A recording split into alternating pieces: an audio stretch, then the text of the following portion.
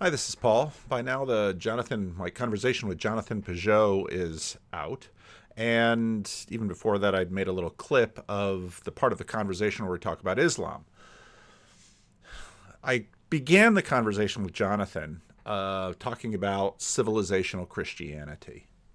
And the reason I did that was because I think with Ayan Hirsi Ali, with the ARC conference, one of the ways into the pretty amazing events over the last 6 years that I have been watching and to a degree participating in is sort of caught up in this idea of civilizational Christianity. And so that's where we began the conversation. And I didn't want to take the time. Someone left a comment in the section about how I'm sitting there listening. Yes, I'm sitting there listening because I want to hear what he has to say.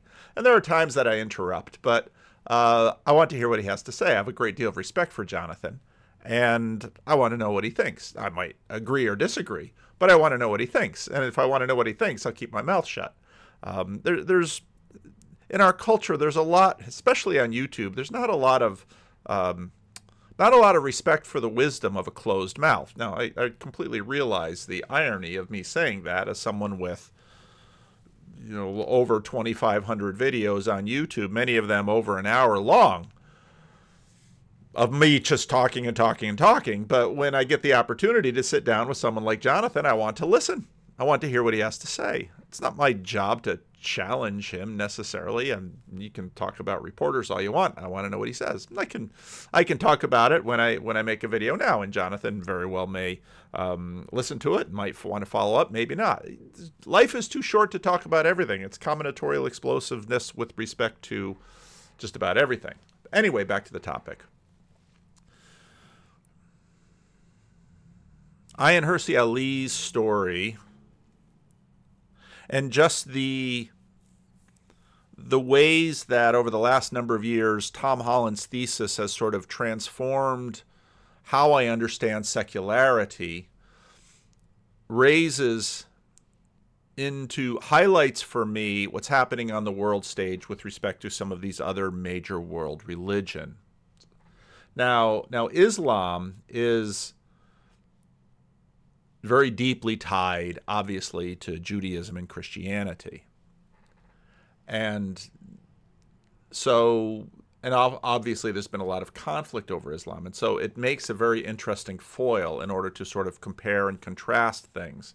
And so I asked Jonathan about this, and I released a clip on Friday of it, and it'll be in the middle. Part of the reason I release clips is because if you listen to an hour plus conversation, are you going to remember the whole thing? No. You might remember one or two things. And so sometimes I like to lift things out that I think are salient and put them out, partly so that I can find them again later, but also partly because sometimes when you take something out of a conversation, you put them up into its own thing, you get to deal with that one thing there. Now, the whole conversation is released, and so you can hear it all in context, so there's no question about me misframing or anything like that.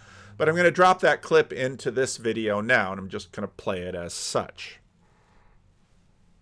Well, which leads me to another big character. I mean, it's been so funny watching Jordan pull you into different things. Um, Conversation. What's the guy's name? Mohammed. Oh, the Muhammad hijab conversation. Yes, Oh, yes. we haven't talked since then, really? That's crazy. No, we really haven't. But Islam. I mean, so for me, Islam is another thing that I've sort of just kind of kept at bay because I don't have to deal with Islam. Yeah. And the question of Islam is I think, a super complex question because it's not at all clear what Islam is. On one hand, I mean, C.S. Lewis described Islam is Islam. submission, Paul. Islam means submission. Yeah, but submission to what? But submission to God, that's what it means. Yeah, but who is God that they are submitting to it? And because to me, Islam, well, it's so when part of the difficulty about talking about any religion or using a religious category is that it is just so broad because you can meet just absolutely wonderful Islamic people who, um, have virtue and character and then you look at the religion. You always have this because you Mm. can't, I mean, how would you judge orthodoxy? I mean, it's such a massive category. Yeah. The, it's the same problem with Christianity. It's such a massive category, and these categories are so massive they break down, but they don't completely break down because they still do have power and formation power in people. Yeah. So Yeah. And allegiance power. But that conversation was one of the most frustrating, like to me, moments in my life. And it's also frustrating even against myself in the sense that at some point I was like, why did I get roped into this? Like, what am I doing here? And so you have to set the stage because people watch the conversation. They don't see the context of right, where we were. They right. don't understand that we were invited there. Jordan Where was were invited where there. was fill it out a little bit All more. right. So Jordan was invited there to come talk about the place of Jesus in Islam.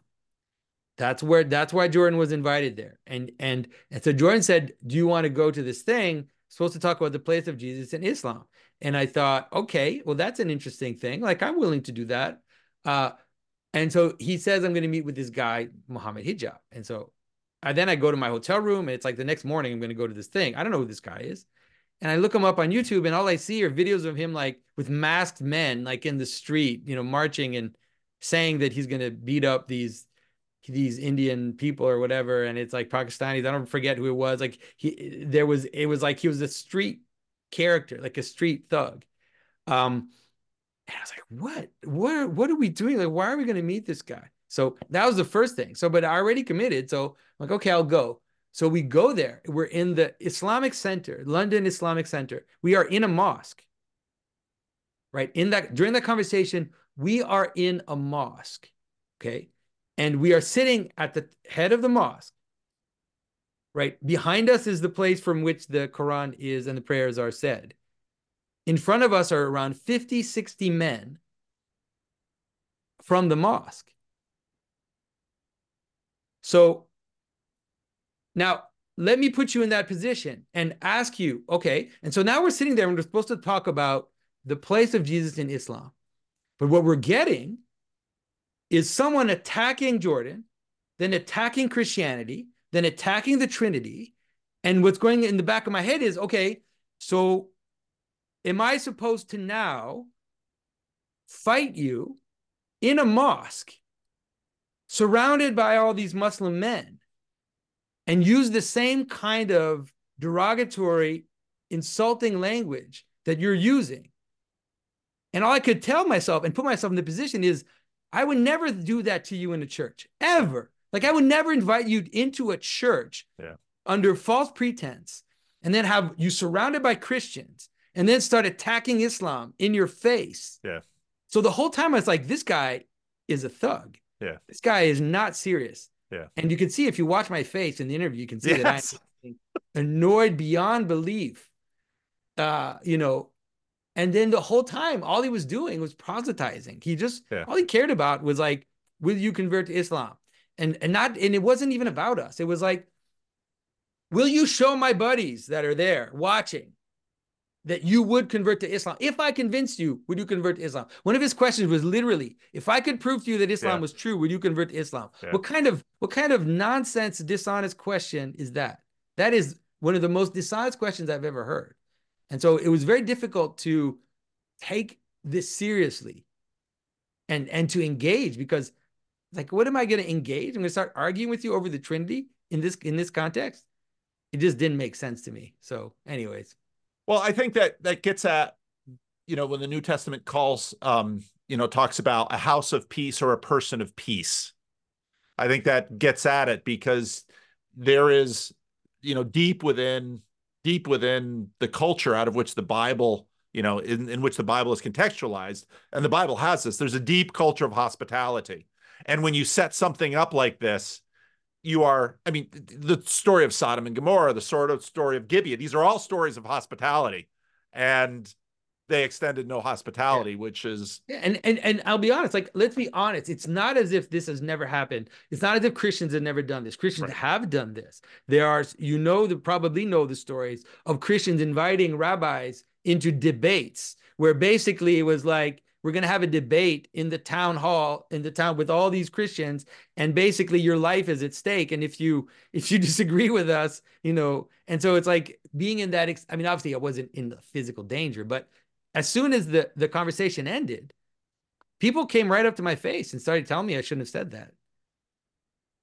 They came right up to me and said, you shouldn't have said that. You shouldn't have said that about him. And you don't understand what it's like to be a Muslim in London. And we are the victims, and we are marginalized.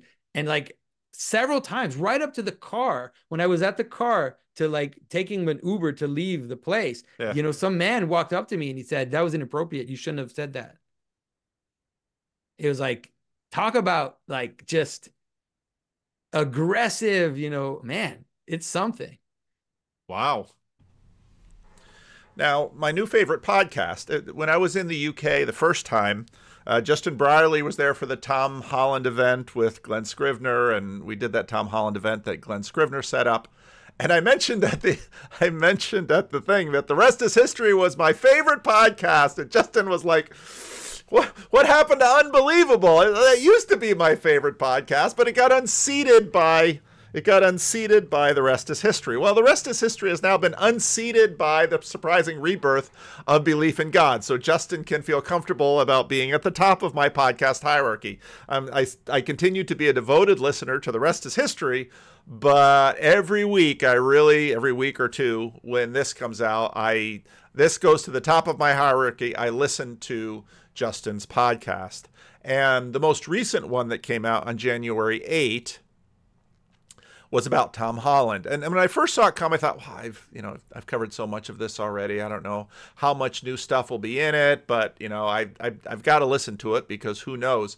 And it was well worth it. And I probably won't be treating it here, but the end of the podcast, when Justin talks to a Chinese immigrant to the UK. Wow, what an astounding way to conclude this podcast. But there are elements in this podcast that were new that I hadn't heard from Tom, and they were really helpful for me with respect to this question of Islam and how to sort of negotiate this. Because part of dealing with other religions, as I've said in a number of things, is that religions are such massive things. If we as Christians want to reserve the right to critique other Christians, their behaviors, their beliefs, etc.,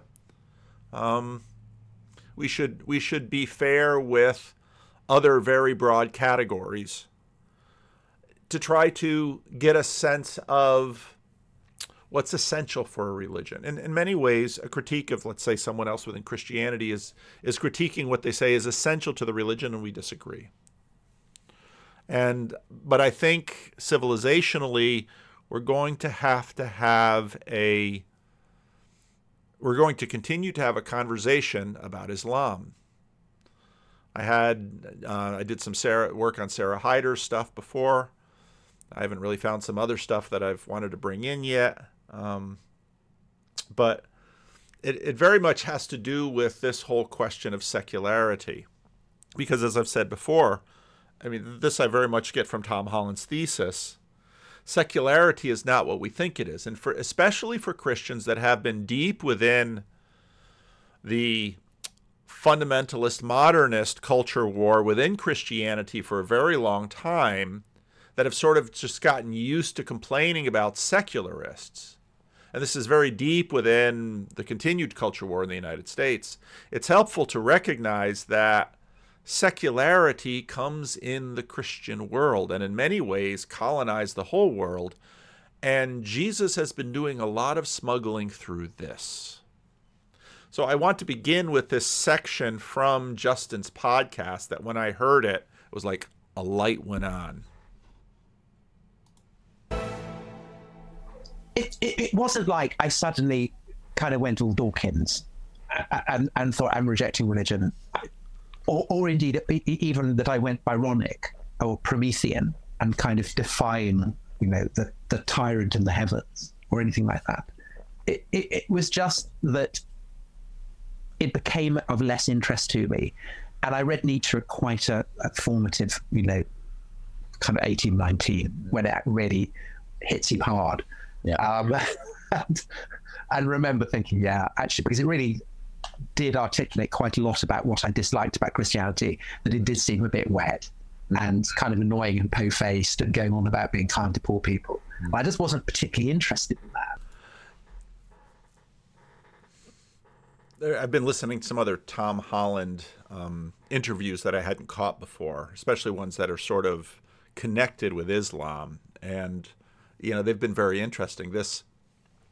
It's so interesting listening to obviously they're so couched in some, so it's a British colloquial language, which I have to listen to a lot of the rest is history to find that, we are two nations divided by a common language, because sometimes they say things like, what on earth do they mean? But this in a sense gets into, I remember there was in college, this is before I'd met the woman who would become my wife, there was another girl that I had a crush on, and the relationship never really went anywhere. But of course, we've been talking about dating and this kind of stuff in the corner sometimes, and my strategy was never dating. My strategy was befriending, because maybe it's a coward strategy, because it was a far lower risk thing, and of course you might find yourself in the friend zone, and I always had enough confidence that if I had to bust out of the friend zone, I could.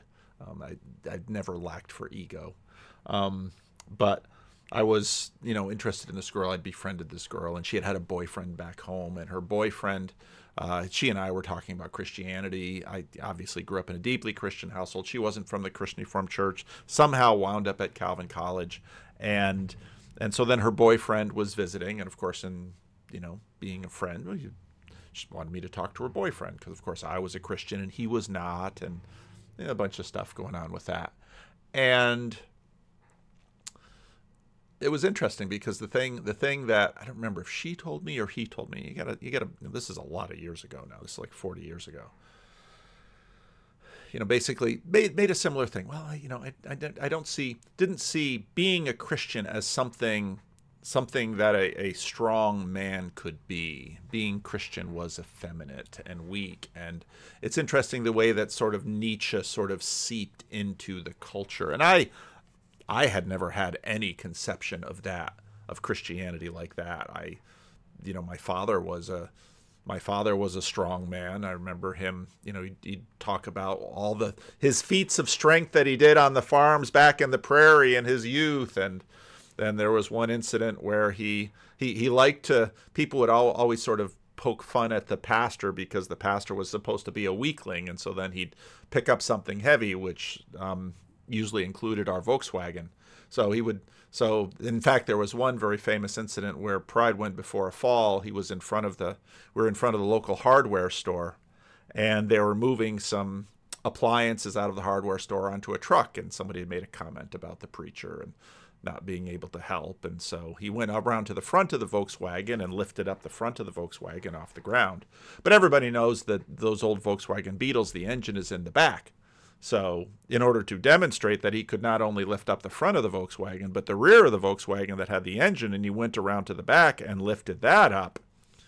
But just at the moment he lifted that up, I don't know if it was on a rock or what, but his foot slipped, and he did something to his knee, and for the rest of his life, he had to live with that knee injury. They never did surgery or anything like that on it, but it was a little testimony to strength and pride. Anyway, I diverse back to the podcast.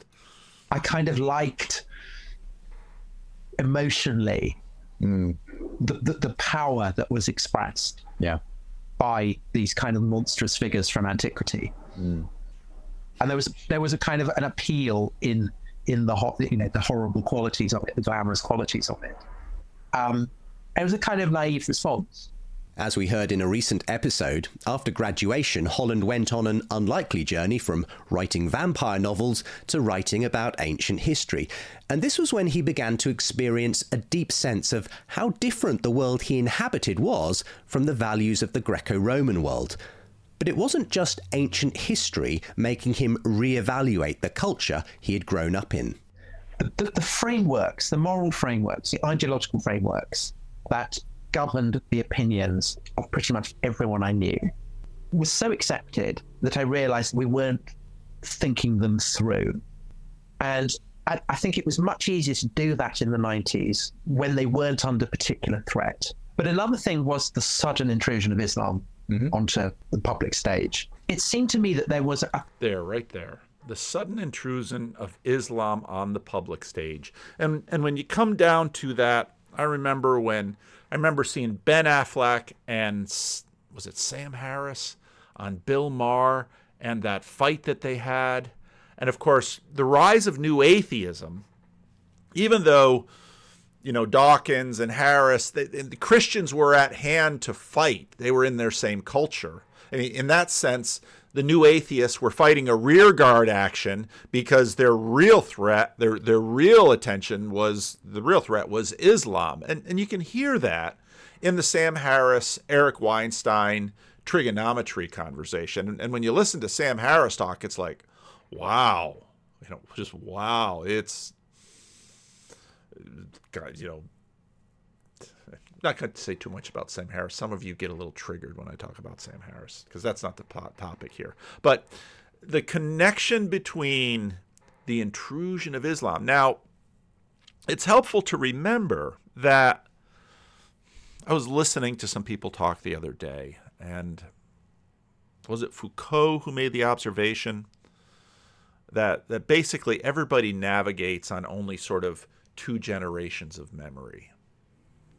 And so many people might imagine that, and I'm sure many Muslims would like them to continue this narrative, that Islam has basically always been the same since right from the start. And, many Christians promote that too. I could pull books off the shelf of the Christian Reformed Church. You read through the book and you have the Old Testament prophets, and then you have Jesus and the apostles, and then you have John Calvin and Martin Luther, and then the Christian Reformed Church in the 1960s. It's like hop, hop, hop, hop, hop. We're all the same. Islam in the 20th century had a deep crisis because in many ways, secularity through the colonial period deeply impacted the entire world. And Tom Holland, of course, notes that the discovery of religion, I've made this point in many, many videos, Tom makes it all the time, the discovery of religion comes because of Christianity, because of Protestantism. And so the intrusion of Islam, well, it's not just any Islam, it's a certain kind of Islam that happens with the end of the caliphate after the collapse of the Ottoman Empire, after their defeat in the First World War, and these new strains that emerge, which have been sort of making inroads into the world through the news. And it comes as a shock to Western people because, well, we all thought that this separation of church and state, and you think, church, mosque, whatever the Buddhists have, whatever the Hindus have, and partly because one of the dynamics that happened in American culture is that when these other religions, when these other groups would come to America, they would form congregations. Putnam makes a big deal of that, and not in Bowling Alone, but an earlier book where he talks about everything's sort of congregationalized in the United States. And I've made the point that if you drive down to Stockton and you take the cut through between I-5 and 99, right next to the highway, there's the Buddhist church. And it's like, I remember first time seeing that, I thought, I understand the marketing appeal of calling it that, so at least people would know that. And then my conversation with Neil, when he talked about his mother, who was both a Buddhist and a Methodist, I thought, oh, this is very interesting. So then you have this big fight sort of initiated by the new atheists that say, is the real problem of Islam that, we've done bad things and now they can't control themselves? Sarah Hyder sort of takes that on and says, well, that's sort of a soft bigotry in there. You think Muslim people don't have self-control like you do? You think they're incapable of that? What kind of things are you saying about them? And so Tom Holland is right that this intrusion begins to, well, and of course, in a place like the UK, where you have a large population of immigrants. In the United States, they're relatively small compared to the UK. But suddenly there's questions. Well, how is this really going to work? Let's listen to a little bit more, then we're going to jump over to another one of his pieces. Kind of tension there, everyone that I knew. And I think it was much easier to do that in the 90s when they weren't under particular threat. But another thing was the sudden intrusion of Islam onto the public stage. It seemed to me that there was a kind of tension there. Everyone that I knew and everyone that I was reading was saying, 9/11 or whatever, it's nothing to do with Islam. And when they talked about Islam, the kind of thing that they were describing was a kind of version of the Church of England. It was something neutered, secularized, safe, comfortable, absolutely within the context of British multiculturalism. And people would say, anyone who thinks that Islam is not compatible with a secular democracy is basically a racist. That seemed to me an insane thing to say, because the kind of culturally supremacist thing to say was that you could absorb even Islam, this incredibly rich, ancient, sophisticated, various civilization, within the distinctive cultural frameworks of Britain in the early 21st century. I mean, it seemed an amazing form of cultural arrogance. So I became kind of interested in the degree to which Islam was actually much richer, much more complex than people wanted to acknowledge. That therefore there might absolutely be reasons that derive from Islamic history and tradition that might explain 9/11, just as it might also explain all kinds of other traditions, likewise, that might make the assumptions of secularists in 21st century Britain uncomfortable. And actually, it was the whole thing about the idea of the secular that then I became interested in, because it's evident that the assumption of church and state, there isn't a phrase mosque and state. The way in which this was discussed, that the understanding of Islam was basically a Christian one. So I wrote a book, Millennium, about basically the origins of where did this idea of the secular come from? What was it that made Western society qualitatively different from the much richer civilization of Islam in the 10th and 11th century? It both seemed to me so obvious, and yet it wasn't anything that anybody seemed ready to accept. And I wrote an article about it to publicize Millennium for the New Statesman that provoked an absolutely furious reaction. And I'd written similar articles for Rubicon and Persian Fire, in which you made the argument that what you're writing about is incredibly important. But when I wrote this, the response was vituperative, and I realized that this is a live issue in a way that talking about the legacy of Greece or Rome isn't. Yeah. Greece and Rome are effectively dead. Nobody really cares. Yeah. But if you say that actually the ideal of the secular is something that is distinctive to Western Christendom and emerges from distinctive Christian theological assumptions, people go absolutely batshit because they don't want to think that. Mm-hmm.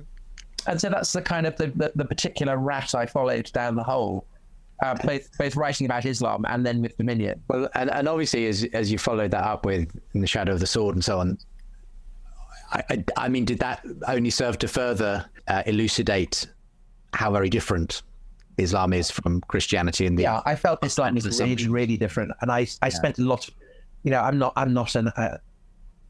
Muslim. I don't speak Arabic. It was kind of terra incognita. So I spent years and years immersed in reading about Islam and studying it and kind of thinking about why I found it strange. and Alien. I mean, there was lots in it that I found familiar, but again, I realized that what I found familiar in it was basically derived from Christianity, and what I found alien was because it was different to Christianity, and that kind of sharpened the feeling that I then had when I wrote Dynasty, which was about the Julio-Claudians. And again, I felt that, writing about Nero in particular, that the power of Nero and why he has this kind of impact on the Romans and then into subsequent generations is that he was able to dramatize what was incredibly dark within Greek myth. So he kills his mother, because that's what tragic heroes do. Yeah. It really struck me. He said something similar in his Seen and Unseen interview. We've been able to get away with this conceit for as long as we have done because we're the products of societies that for 200 or 300 years have been globally hegemonic. But as that ends, as the West's economic, financial, military, cultural power recedes, so I think our ability to assume that our values, our assumptions are universal will go into retreat as well. Yeah, when we don't have the power. Now, part of what's so powerful about that is everyone expects sort of the narrative is this, you colonialists, anybody who resists the dominant narrative, well, it's because you want to maintain your hegemony. And Holland basically inverts it and says, no, wait a minute. The way you're treating these people is sort of a soft condescension. In fact, you're the real colonist because you don't take them or their beliefs seriously. You sort of, yes, it's just sort of fluffing up people, but it's a complete, and Holland basically says, you're not taking anything seriously. Power in a sense to say to China, you have to adopt these human rights. Right, so human rights is an absolutely classic example. People talk about universal human rights. Now, universal, what is universal? Universal, it means, in Greek is Catholic. So what we're talking about is Catholic human rights. People never put, don't translate it in that, but that's what we're talking about. It's so instinctive that we don't even recognize that. And human rights are Catholic in the sense of that they emerge as a coherent philosophical idea in the 12th century in the emergent universities of the Latin West. And our assumption that they are somehow, they float in the ether, that they are things that are just there, is as, it's as far-fetched as believing in angels or the Trinity or anything. I mean, it's absolutely a theological concept. But whereas the Trinity or angels are clearly Christian categories, Christian concepts, Christian myths, if you want, and have to be accepted as such. They can't escape their Christian character. The idea of human rights can. And so people can say everyone should have this understanding of human rights. They can separate the gin and the tonic. Yes. Do you think so? Another guest on this series, Graham Tomlin, he's also sort of the captain of the Seen and Unseen ship. And his line that he pulls out a lot is that society is infinitely worse off if there's no overarching story. And I think, seeing as he's a bishop in the Church of England, he'd be very comfortable in being explicit of the Christian story. But I think my question then, what have we lost in separating the gin from the tonic? What have we lost in trying to secularize what you say are theological concepts that haven't just appeared in a vacuum? Do you think there's been a loss there, or do you think it's okay to sort of squeeze the juice out of the lemon and then discard the lemon? Well, I quite like living in a secular state. I think it serves the interests of a multi-faith society pretty well. But the problem is, I think, but again, the thesis, a multi-faith society. Can that really work? Does that really happen? Of course, someone will say, and to say, well, yes and no. Is it the fact, and this would be, is it the fact that, in fact, a multi-faith society is basically, and I'm sure many Islamists will say that, a multi-faith society is basically seducing people who identify as Muslim or atheist or all these other things. It's sort of seduce. Of course, Christian ministers have been, talking about this kind of thing for years. We have to hold back the seduction and, keep Christ in Christmas. And I mean, all these sort of agendas to make sure that that which has sort of been veiled by the secular is forefront. That it requires not looking at the foundations, the kind of ideological underpinnings of secularism too closely. Mm-hmm. Because if you do that, you realize that actually it is still, it's not neutral. The conceit of secularism is that the secular state is neutral and can be neutral between religions, but it can't, because it's inherently biased towards a Christian perspective. And it requires other ways of comprehending the dimension of the supernatural to conform to a Christian shape. Because, say, a Muslim in Britain has freedom of religion. Yes. But inherent in that idea that there is freedom of religion is that Islam is a religion. Yeah. But if the category of a religion that is something distinct from a secular space is Christian, then it requires Islam in Britain to become that much more Christian, to shape itself to a kind of Christian understanding, basically to become a religion. And that may be fine, but I think it does generate all kinds of stresses and tensions that we've seen over the past few decades. That it imposes demands on Muslims that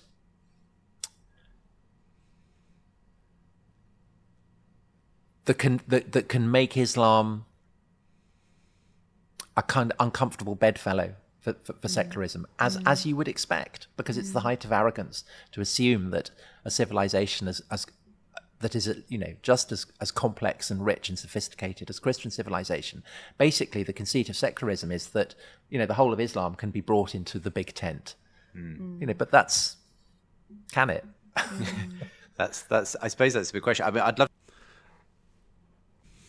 I've mentioned this show a number of times, Rami, which you can find on Hulu. There's a few seasons of it. The best season is the first season.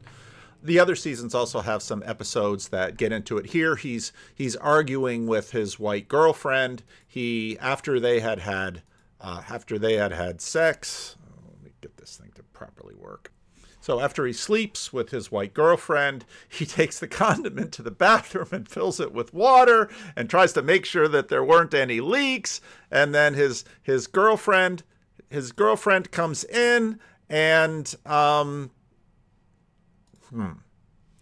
there you have it. So can Rami fit into the thing, northern New Jersey? And how does this? And so the whole series is about, well, how in fact does Islam in the modern world work?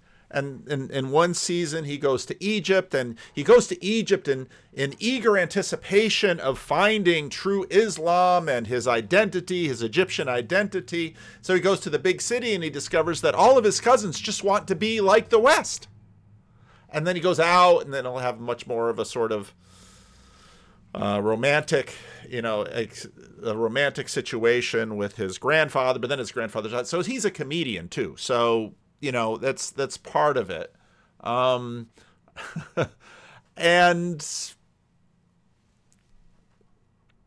this is what a lot of this is about. Now, of course, Christians dealing with this, Christians have for a very long time. This is something within Christian culture that we're wrestling with.